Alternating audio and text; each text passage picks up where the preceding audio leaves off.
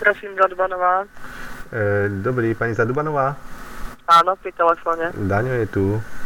Jean, chcem sa opýtať, práve z východného Slovenska sa nám tu dostali nejaké materiály k ruke a vy ste hovorkyňa tam na východe z Košíc, colného úradu. Chcem sa opýtať, či máte vedomosť o tom, že finančná správa vedie zoznam tzv. Bielých koní a že čo to je za dokumenty o tých bielých koňov, že čo to je tí bielí koňovia? Nemám vedomosť, žiadnu takúto, neviem vám k tomuto poskytnúť žiadne informácie. Dobre, a viete nám to oficiálne zistiť, lebo finančná správa, oddelenie kontroly a vôbec tý colný kriminálny úrad a všetko vedú nejaký zoznam bielých koní. Hej. Databáza obsahuje viac ako 6000 záznamov. Oficiálne si o poskytnutie informácie môžete zadať prostredníctvom zákona 211 o slobodnom prístupe k informáciám. No, počkajte. Jedno je, čo je slobodný prístup k informáciám a druhé je ako registrovaná tlač a verejnosť a... A ako by som vám to mala oficiálne zistiť ináč? No však normálne ako médium si by sme chceli tieto informácie, však ste hovorkyňa, nie?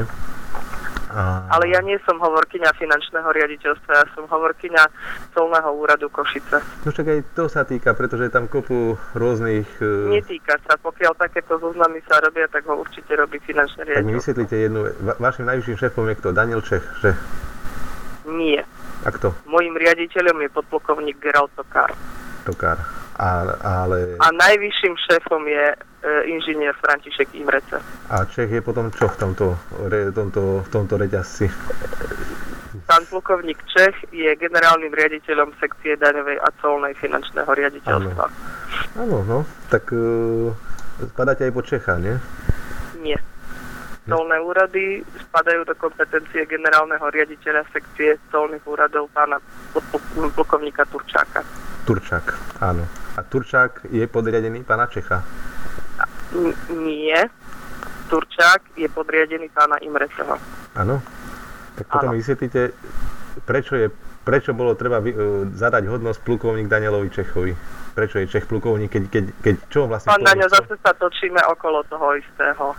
Tak... Už ste na tieto otázky ste už dostali x-krát odpoveď finančného riaditeľstva. Jakú? Ja nerozhodujem o tom, či pán Čech je plukovník alebo nie. Áno. Ale na čo nám ho bolo vôbec treba, viete, lebo sa dozvedáme tu, že verejnosť teraz ideme pustiť nejaké informácie a sa Pán Daňo, ďakujem vám veľmi pekne za telefonát. Do počutia. Ale mohli by ste ešte... Do počutia. Už končíme?